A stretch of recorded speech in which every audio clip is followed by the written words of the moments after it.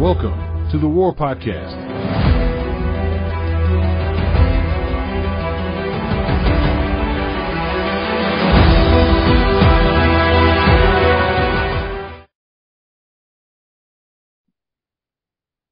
Welcome to the War Podcast. Today we have Murtaza Mohammadi with us. Murtaza is a consummate professional who's been working in Afghanistan for over 14 years in international development and humanitarian aid. He holds an undergraduate degree in business and legal studies from the American University of Afghanistan. And he is currently pursuing a postgraduate degree in international relations and business diplomacy at the University of Deusto in Spain. His ultimate aspiration is to contribute towards building a peaceful Afghanistan where individuals from all walks of life can coexist and thrive in harmony. Welcome to the War Podcast, Murtaza. Thank you, Mr. Kabusi. So we are keeping things very informal here. We just chat, we just talk about things, and maybe we can start with you telling us and our listeners about yourself. Tell us a bit more. Who is Murtaza Mohammadi? Murtaza is a person who was looking for his identity when he was growing up in a country as a refugee in Iran. I mean, with all the challenges you face in another country that doesn't really give you the sense that you're living like anyone else, as equal as others, you have that struggle to find yourself. I mean, we have been living in Iran for so many years. I mean, I face a lot of challenges in terms of education, in terms of work. It was one day that I was telling my father that enough is enough. Let me go back. Let me go back to Afghanistan. That's where we belong to. We don't belong here, at least. I mean, let's find a place and see if we can connect to, if we can go back to a country that you came from, and we can settle there and we can call it home. I mean, despite a lot of disagreements, especially from my parents at that time back in 2007 and 8, I mean, nobody really agreed with what I decided to do. I went back to Afghanistan without knowing anybody, just a small backpack, a little bit of money, let's say for a couple of, I don't know, month of expenses, started my journey, went back to Afghanistan, and from the very beginning, crossing the border as a returnee, I felt like I found myself, and it was the time I could envision a future and I could define a goal for myself, find a purpose in my life. And my journey began from there, back to Herat for a few days and then Kabul. And then I stayed in Kabul until August 2021, and Kabul became my home. I still have it in Google Maps as home. When I zoom out, I see a tiny flag in Kabul. It's home. And, well, I mean, sometimes it's difficult. You think you've lost it. You sometimes think that, okay, I was like forced out of that place. Does it belong to me? Can I say that, yes, Kabul is mine? Well, I mean, these are the things that we don't have to give up. We have to keep, we have to fight for it. And at the end of the day, when you think a lot, you realize that, no, I mean, there is a reason. It doesn't matter how much you hate something because of a series of issues or incidents that has happened there.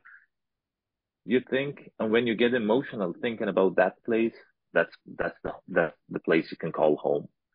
And for now, I call myself a nomad, homeless, an immigrant, expat, whatever people call, depends on where you're coming from.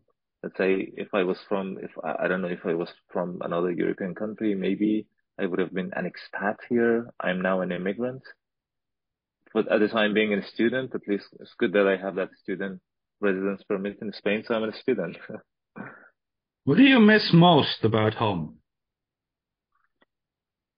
To be honest, I mean, it was a chaotic, like active city.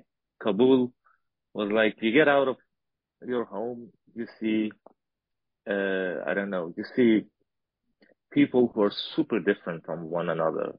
In this neighborhood, some people are in a mosque praying, doing their worships. some other people are doing some, I don't know, brainstorming and thinking about how to bring change in the society. You see another group of boys and girls who are like drinking their tea, their coffee. They don't think about anything. They just want to relax and enjoy the moment. And you see a crazy party going on in another part of the city. All like that mix going together at the same time. I mean, we knew that existed. We knew there were clashes between these groups of like people with different mindsets, but we were living together. I mean, we knew that exists, but we didn't really have any any clash as such amongst these people. That chaotic life, that active, like having that diversity of mindsets and ideologies was something that I really missed. Oh, that's understandable. How long were And you in ju- Afghanistan? Sorry, go on, please. just to add something to that, I mean, you love a place, you miss a place. Sometimes you don't look for reasons. I just miss it. I just love it. I feel like that was my home. I mean, that's the only thing. You don't really look for a reason for that. And I don't know, sometimes it's difficult to explain why you miss that place. Yeah, I. It is difficult to be without a home. Um, Yeah. I think you and I are part of a large group of people around the world who actually understand that. Speaking of that, of home, how long were you in Afghanistan?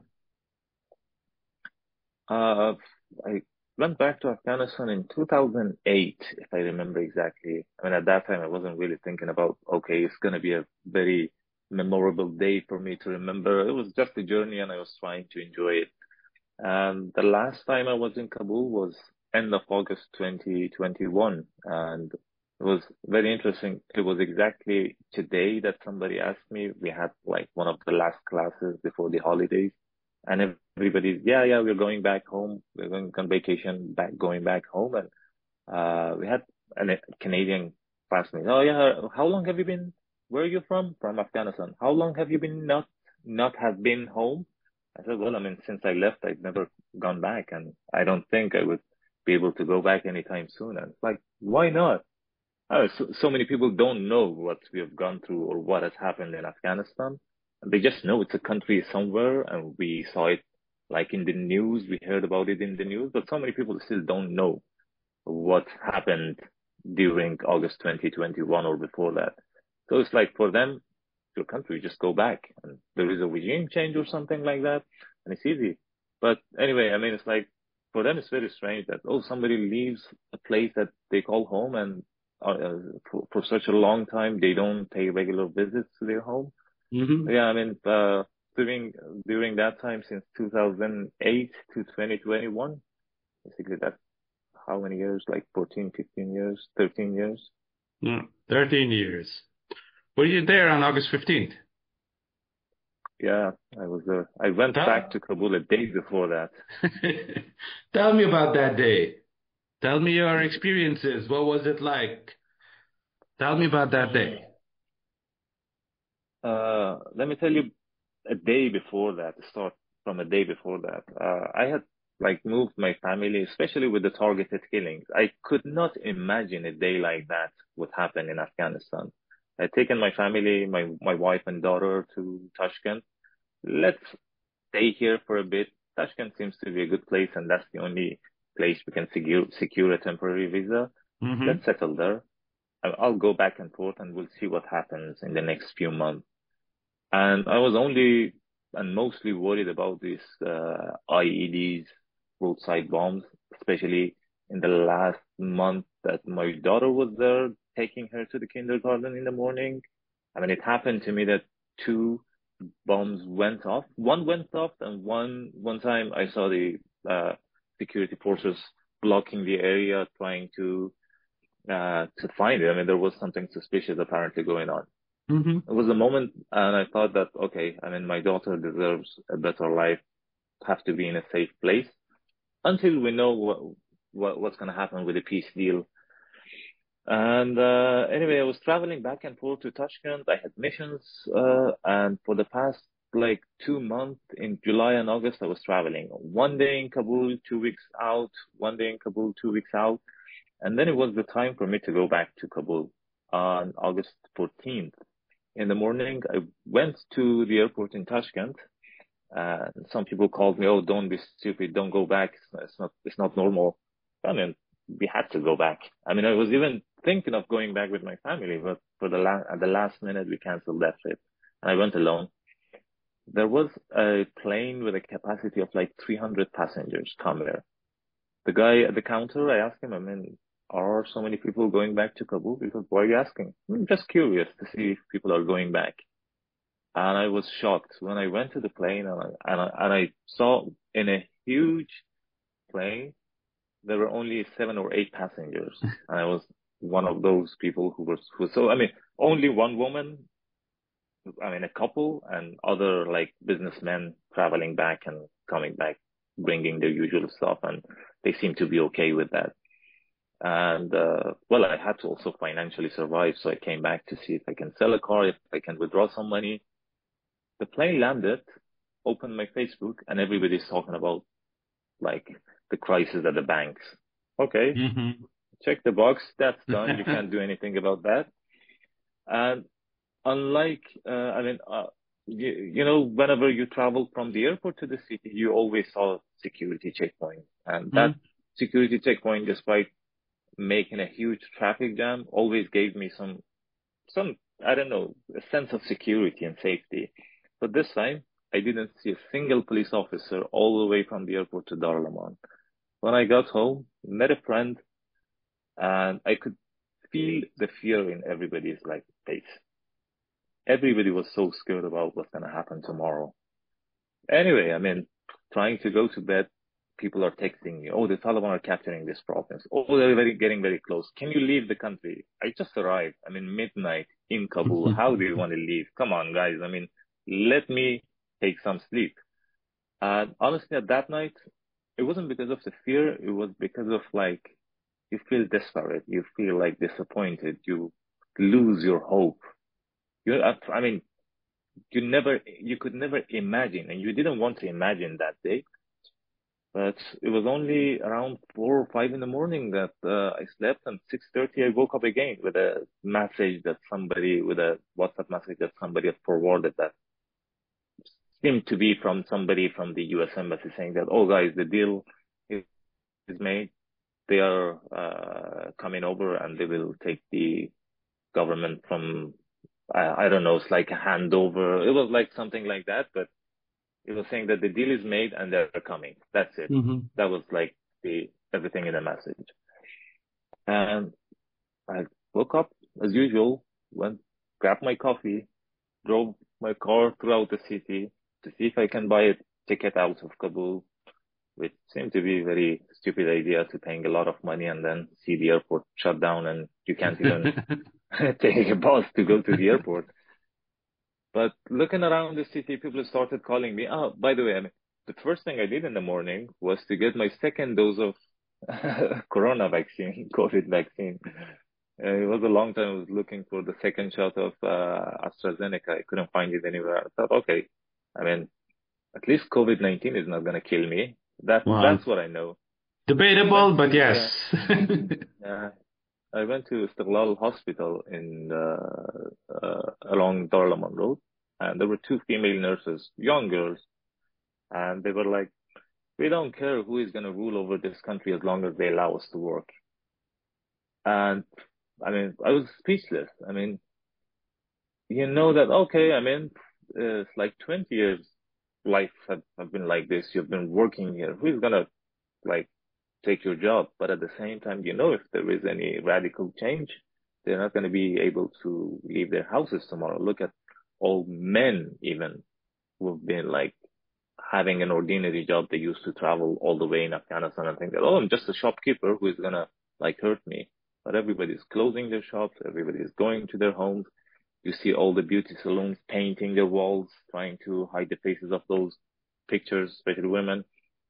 And, I was trying to like keep my morale high and telling guys, "Hey guys, I mean, they're not here yet. Why are you doing that? I mean, why are you welcoming them by these acts? Don't be scared. I mean, we are like 30 million people. And there are like less than 100,000 people coming, and not all of them are coming to Kabul. It's like a country that they have to control. Why are you welcoming them like that? And it really bothered me. But yeah, I mean, I went back home at noon, locked the rooms, locked the house inside the apartment, and I already started going crazy because there is like an ambiguity. It's unknown. You don't know what's going to happen in the next couple of hours. You don't know if shops are going to open and if you can at least buy something to eat. I mean, you're just there sitting there, not knowing anything. Suddenly everything becomes so quiet. Everybody's at home and it becomes like a ghost city. I called a few friends. I honestly didn't feel safe at home, especially with all the stress that I was going through. Called a friend, went out for a taxi that usually you pay like $2 or $3, 200 Afghanis, all the way from Dar es Salaam to Shahar now.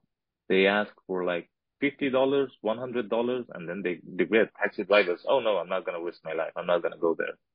And I was like very crazy. I took my backpack, walked all the way to a friend's house, and I'm glad I did that because in the next 2 weeks that I was staying with them in Sharanau, at least that gave me some, at least I had some companies, I had some people to talk to. We had some people to just share our fear, our, I don't know, our disappointment. I wasn't alone, but it was stressful. In Sharanau, close to, I don't know, close to the Attorney General's office. And it was one of the first places that they came and captured. And you could hear the celebratory firings overnight, and I could see the bullets falling down like Mm-hmm. rain. And I mean, we had celebratory firings before. That's scary, yes.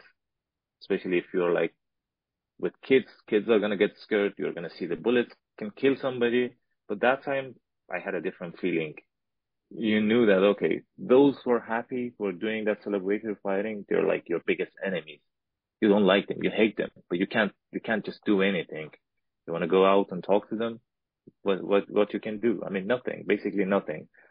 So basically, I imprisoned myself there. I didn't leave the house until I had somebody who one day took me out. Let's go grab a coffee. It's open. There's not so many people there. So, I mean, you do it. You try to go out and face it. Once you face it, you know, okay, it's all of us together in this situation. Whatever happens to me, whatever happens to him, it's all of us together.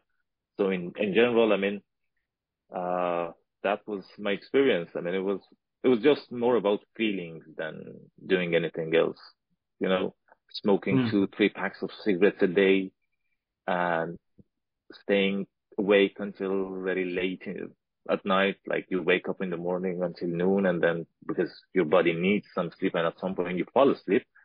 But it's just like becoming an unhealthy like way of life that if it continues, if I was in Kabul right now, I don't think I would have had if I was in Kabul and I was still alive, I would have still thought that I would be smoking a couple of boxes of cigarettes per day, trying to deal with the stress, trying to cope with the situation. Yeah. Where was your family at this time? Were they in Kabul with you? No, they were in Tashkent. You know that, I mean, they had moved to Tashkent in June 2021. I mean, 3 months before that.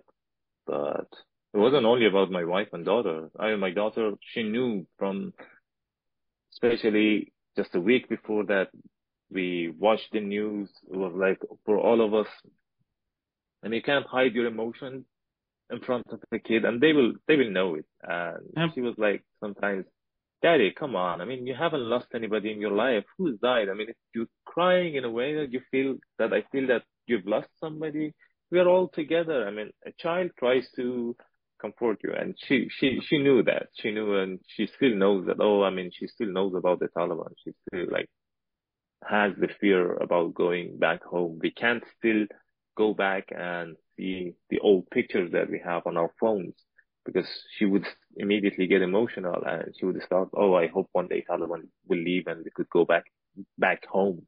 She's still like, I mean, for my daughter, that's home. And that was like the biggest, or the most difficult challenge to overcome.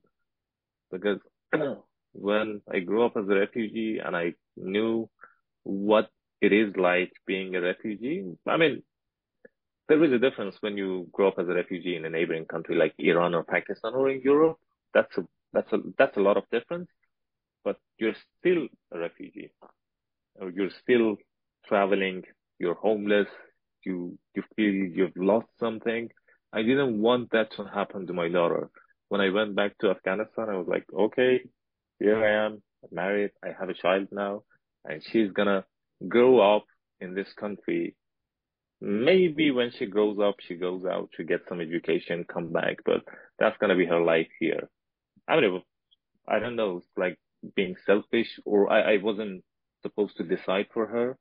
Who knows what's good or bad, but I didn't want her to be forced, like, I mean, to be displaced by force, to be taken out of her home by force. But, and that was the biggest, probably emotional, damage that, I felt at that moment. But they were there. I mean, we had like every few minutes chatting, talking, calling on the phone. I had my parents in Iran. I mean, everybody was so worried. They didn't know what's going to happen. Nobody knew what's happening. If you could tell Sarina what happened, if she was older and she understood how things work better, what would you tell her we lost? Probably the same thing that I've told her. I mean, I haven't like told her that we've lost home, but I mean, at this age, like 6 years old child, I've told her that yes, I mean, we're temporarily out of the country. One day we go back, but from the news that we followed, she knows. She knows now a lot of things that I didn't expect. But yeah, I mean, Daddy, Taliban will go. Taliban will go. They're like monsters that are killing people, torturing people. She understands that. And if she was like, I don't know, 10, 15 years old, it would have been more or less the same. Because, I mean, sometimes you think that a 6, 5 years old child doesn't really get those things, but they do it. They have their own thoughts. Sometimes they don't even share it.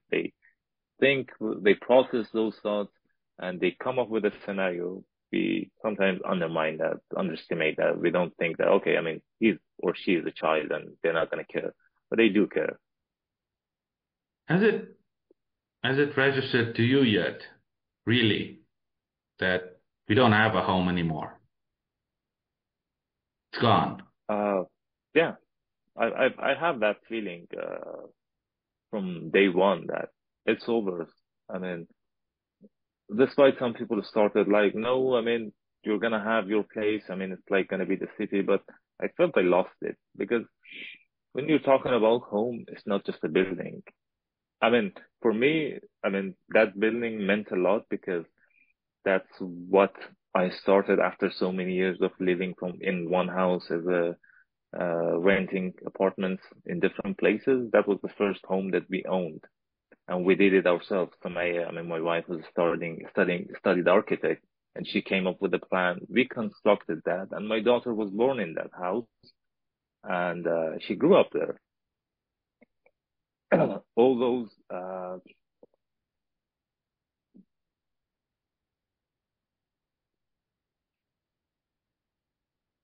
sorry, No, that's all good. all, I understand. It really doesn't register in the beginning that you've lost everything. It took me 18 yeah, months. And for 18 months, I couldn't feel anything. I didn't let myself feel anything because I kept telling myself that I will go back, that it's all a bad dream, that we haven't lost everything. We haven't worked for all of our lives to build a life and then to just lose it like this. So I understand. It's I got that some. feeling immediately. I mean, first about like the houses, like yes, I mean, I saw her being born there, starting her first few words, and talking and walking. I mean, she grew up in that tiny apartment there. And the reason I got that feeling from day one was that we had 20 years. And if we couldn't finish this, we couldn't close this chapter in 20 years, now that they are in power, now that they've taken everything, it's not going to be in my lifetime. It's not going to be over like in another 20, 40 years. I don't know. I mean, it's just emotional, immediate thoughts that you get at that time. Maybe now you can think better, you can analyze the situation better, but it's not about our thoughts. It's not about our analysis. It's about reality. What's going to happen to bring about a sudden change? Nothing. I mean, a sudden change is not a good change. But can we expect that there will be gradual changes? What's the gradual change like? I mean, you see the Taliban being reformed. Is that something we would like to see? Well, I mean, imagine they start being, I don't know, reforming themselves. They start being like having softer policies. But again, I mean, those people who have been killing our people, our friends, I mean, our like workmates for 20 years, for 15, 20 years. Can you just let that happen? I mean, we allowed that happen once when in 2001 the government was formed. Well, I was a child. I mean, I had no idea what's happening. I had no idea about the civil war. I knew people are fighting, but I didn't know who is fighting against who. But those same people came back to power, and they were criminals. They were warlords, but there was no justice. And we can't just let that happen again. I mean, just imagine Haqqanis were like the most powerful people in the country. I always, I can, if only I remember one thing, just remember the truck bomb in Wazir Akbar Khan in front of the German embassy. I mean, we had more cruel like attacks, like the schools, all the schools that in our neighborhood, all the buses that were blowing up and children and civilians were killed. But on that single attack, because I was personally very close to that, and I felt the shockwave. And at the same time, it was huge. The magnitude of that, it was so big that, I don't know, it was very shocking. And you could see the video and you could just imagine this is the day I go on a daily basis, and imagine you're there at that time and you disappear. Nobody will even know what happened to you. Where did you disappear? They're not gonna find a single part of your body. I mean, not that it's important for me after death. I don't really care, but that's kind of a strange way of dying. And imagine, I don't know, we had around 200 people dying in that incident, in that only single attack. That's only one of them. And we know who is the mastermind. We know who planned it. How can we forgive that?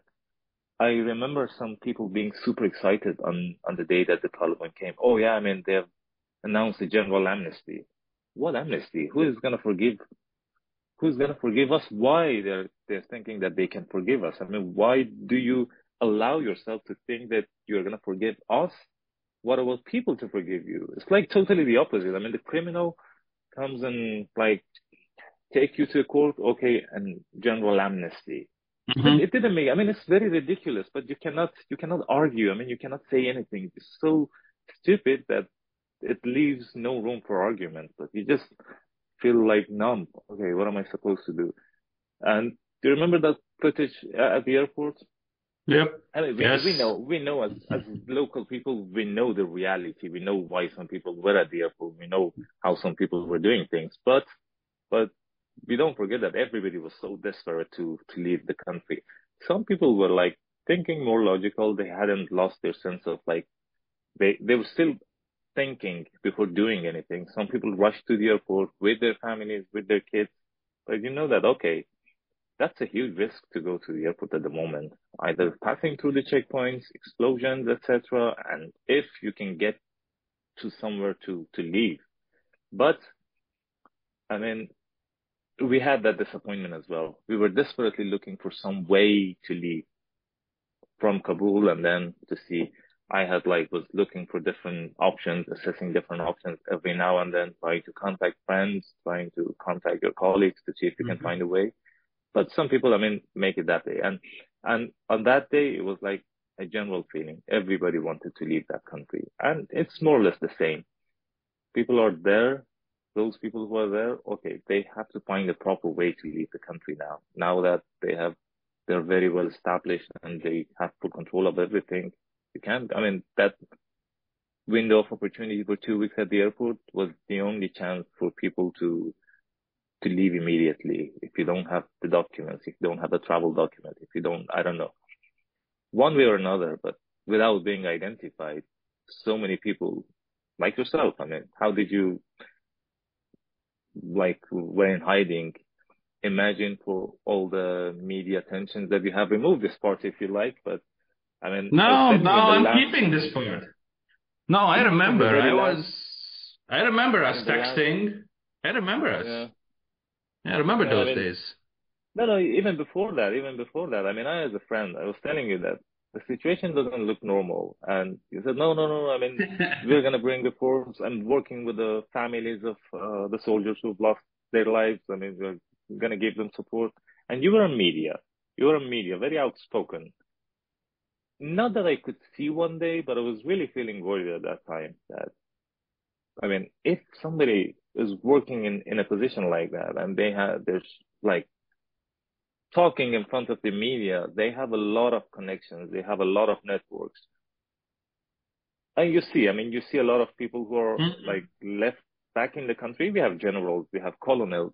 I don't blame every one of them. Some of them out of no choice. If it's about your life, why don't you want to go there? I mean, it's easy for us from outside. Oh, you see these generals? They all like were members of, they had ties, they had connections with the Taliban. No, it's not fair. It's not like that. Imagine somebody who has no option to leave the country. He and his family are there. I mean, they have to. If they're asked to come and sit here, they would do it. What's more, what is like worth more than their lives? I mean, they have to save themselves. But I mean, for somebody like you and me, I mean, for many people like us, it's impossible. It's impossible. I mean, to be there, we didn't have the means to protect ourselves, especially you. I No. mean, you could see the rise of like targeted killings. It, any of them could have been any Oh, of us. they are still after me. They have confiscated my father's house, asking for me to come and take the house so that they could give the Yeah, house back.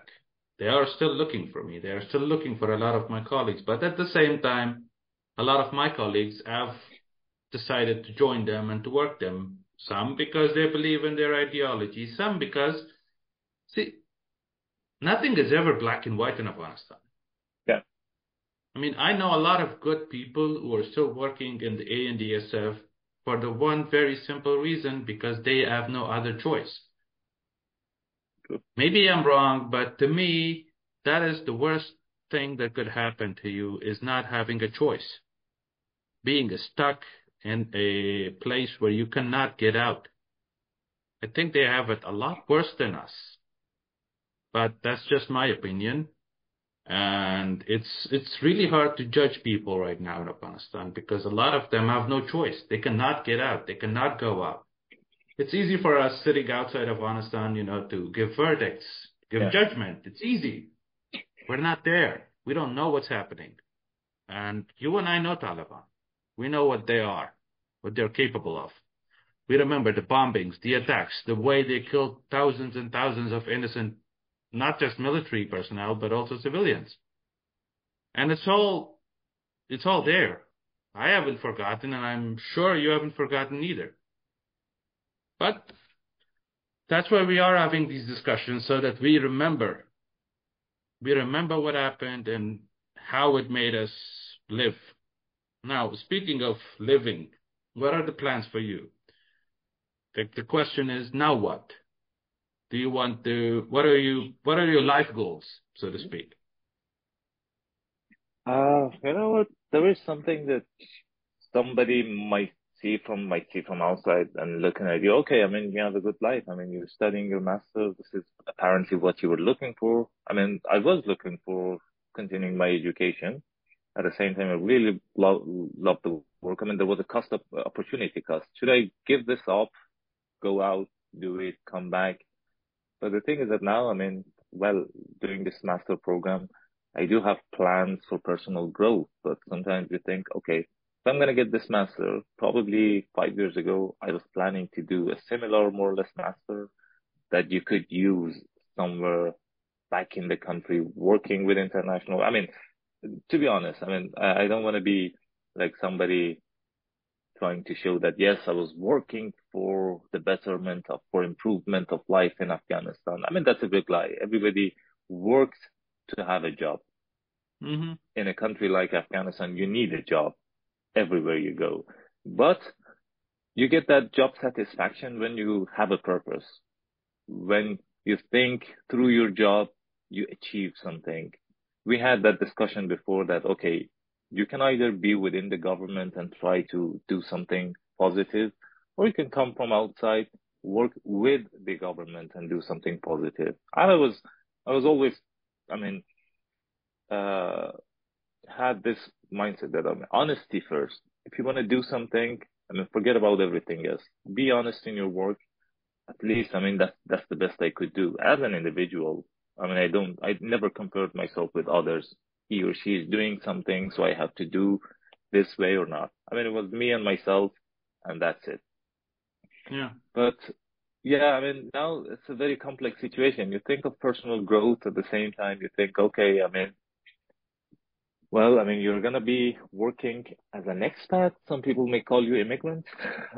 Some, you'll never be called expats, but I mean, that was never a life I imagined. Working just for the sake of working outside your country to afford life. But I mean, that's good. I mean, you personally grow, but it takes time for us to finish it and see if we can find another purpose, if we can find another goal. Okay, this is where I'm heading to. This is what I'm gonna do.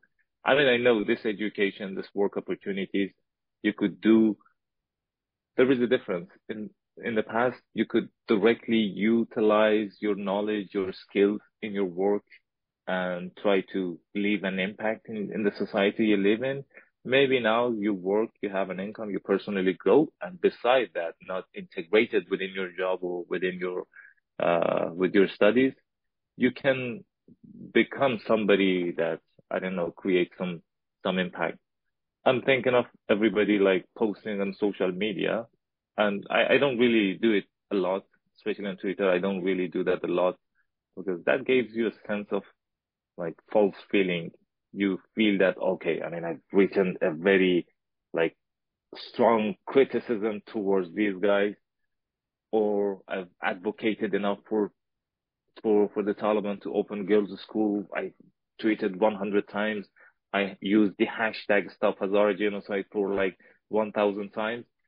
And what's the outcome of that? Well, I mean, I don't say it's useless, but I, as an individual, feel that, okay, this is like something very temporary.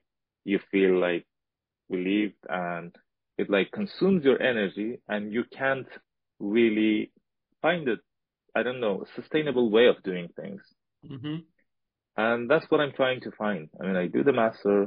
I don't know whether I would start like writing, not on social media posts, maybe doing some proper research on the fundamental issues that we're facing.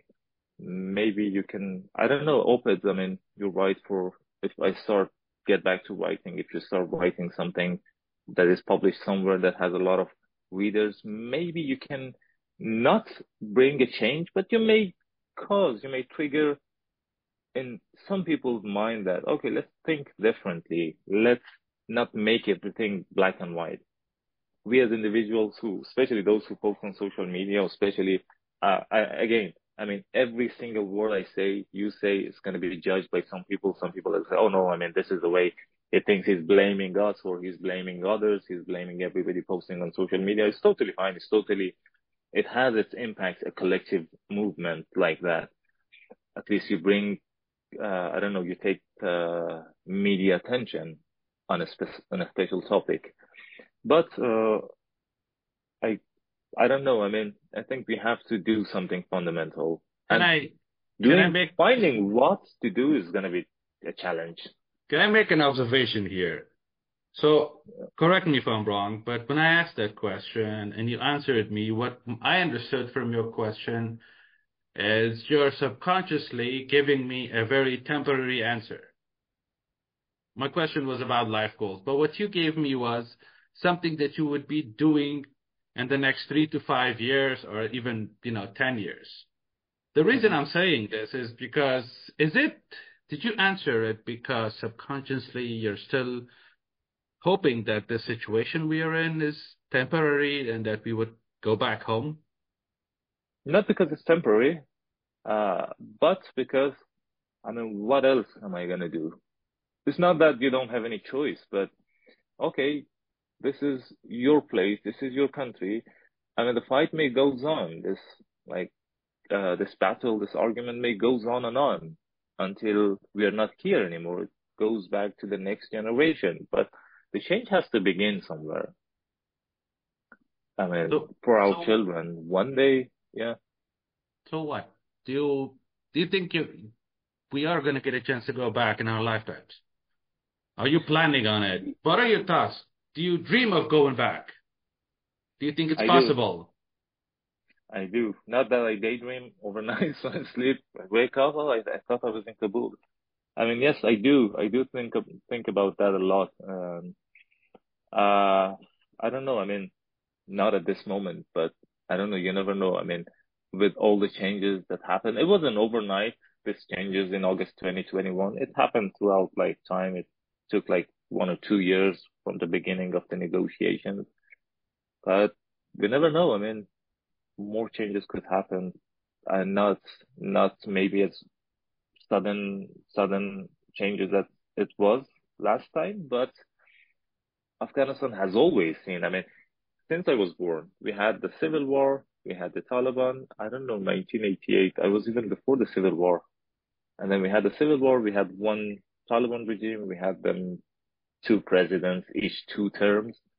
So I mean, we saw the transition of power in a democratic, so-called democratic government. That was good. That was like from the very beginning, a model that was adapted in Afghanistan. But I mean, you've seen a lot of changes, and now I'm only 35. Why not to expect more changes like this? Well, definitely. One constant thing always is change, so we can always And be the expecting political, change. yeah, I mean, the political dynamics of Afghanistan is very strange. I mean, the enemies today are strong allies tomorrow. Yeah. Who knows? I mean, who knows what's going to happen? And off the record, what we were just talking about a few minutes ago, Hmm. that what happened that two groups of people over a year, there's one voice against the Taliban. Now they become each other's enemy. Yep. Very short-term memory. As a concluding question, if how do you see your life if you hadn't gone back to Afghanistan in 2008? If I hadn't gone back, Yep. uh, I was probably working in a shoemaking factory, Hmm. most probably because, and that's what everybody did in our family.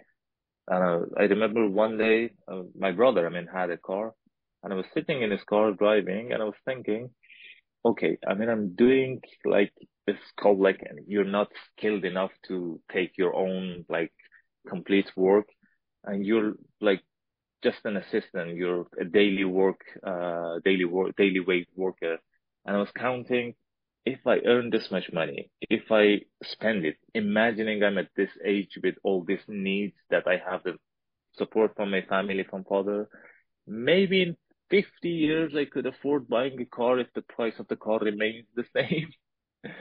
And that was, I mean, it was all those thoughts that made me, okay, what's going to be my future like here in Iran? I mean, Hmm. well, can you buy a SIM card? Very difficult. I mean, Afghans have a SIM card, but you can't just, you couldn't for at least for those years, you couldn't buy a SIM card. I mean, after mobile phones arrived to the country, but looking at I don't know other issues like going to school every single year, my father had to come to school. Oh yeah, but I mean he's like an excellent student, but he's look at his average. Oh no, but we have this order from the Ministry of Education that you have to wait until we give the confirmation to allow you to enroll Afghan students at schools. It was like 1 year out of school, 1 year back to school again. You want to go to university? I was thinking of doing some, I mean, pursuing my education. I didn't, I wanted to be different. I don't want to go into this business. family business of being like, I mean, it's like in general, Afghans are three categories, and the two of them are really huge. They're either working in tailor shops, or they're like in shoemaking business, or they're like construction workers, which Understood. is the biggest one. But Understood. most of them, yeah, are on like you don't require a lot of skills to do that. And I was thinking, okay, I mean, my brothers dropped out of school. They got their high school diploma. They didn't continue. He didn't continue. She didn't continue. And not only in my like family, in our extended relatives, we were like that. And I was hoping, okay, finish my high school, I go straight to university. And it was like, no, Afghans this year are not allowed to go to university. And that made me, okay, father, I have to go back. And the only reason I went back was to go to Kabul. Either, I don't know, I started watching, getting some, we had those, videotapes, VHS tapes before that, that we used to get from Afghanistan about the situation here. It was mostly about the civil war. And then later on, we got CDs after like 2005, 2006. I started getting some CDs from Afghanistan. Oh, there is a CD that talks to university students in Kabul. And it was the first time I saw videos of Kabul University. I thought, well, one day I would go there. Mm-hmm. I mean, I didn't know how difficult it is to enter a university, but I came back. I mean, every day I was spending like my time at the Ministry of Education. Oh, are there going to be like scholarships advertised here? Looking online. And I decided to enroll in a few private universities, and then I got a job and I went to the American university. But my life would have been super different. I would have been in Iran now if I hadn't moved out of the country, if I hadn't Mm-hmm. gone back to Afghanistan. And I would have like killed myself, killed my dreams mentally. I mean, you don't have any meaning in life. You're just like waking up in the morning. Well, you could have earned a lot of money, but that was never a type of life that I liked. I was never looking for materials. I was never looking for, I mean, I wanted to change to grow mentally, to see what's going on out there, what's going on inside there in the country. Right. Right. My last question for today, and I want you, if you could, please give me the answer in one word.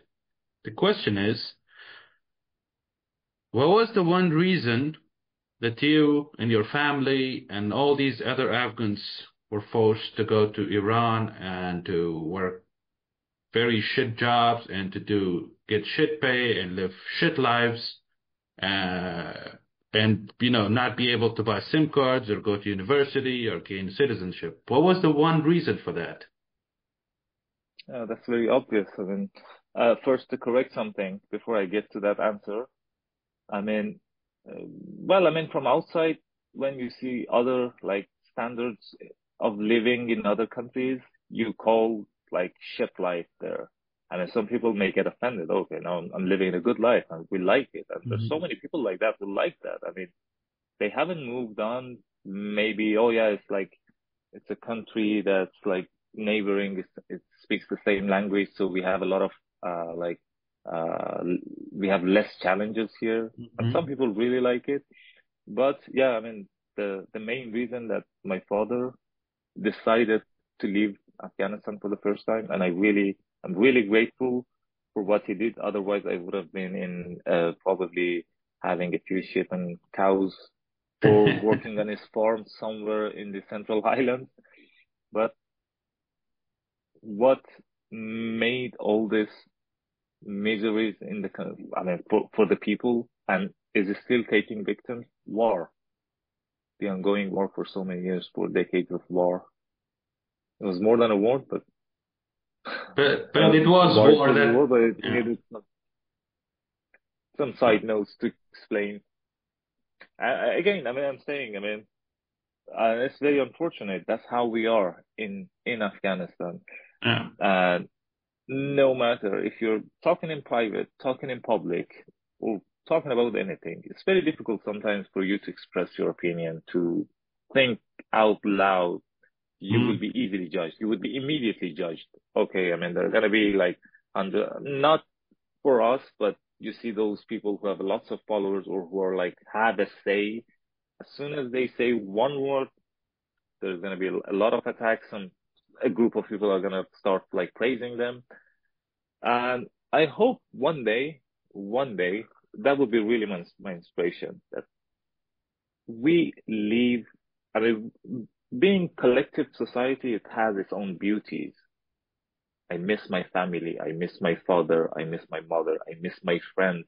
These are all the reasons because we have been a collective society. The reason we are still in touch Yeah. after many years. I mean, after our like we separated our path long ago when you decided to leave where we worked together, but we've been still in touch. There's so many people like you and I that we're still in touch with, and that's the beauty of being like not being having that culture.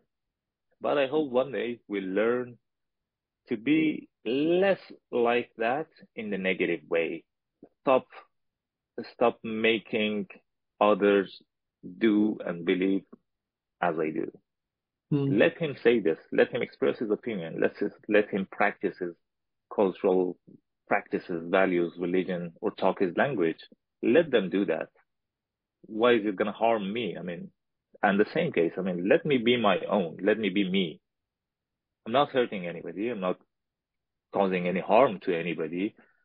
But yeah, I mean, people feel like threatened. Oh, he's like invading a Western ideology, a different ideology, a different mindset. It's going to influence us. It's going to influence our children. We always, Yeah. I mean, Afghans use that, feel that threat, but I hope we'll see one day that we'll be like into our business.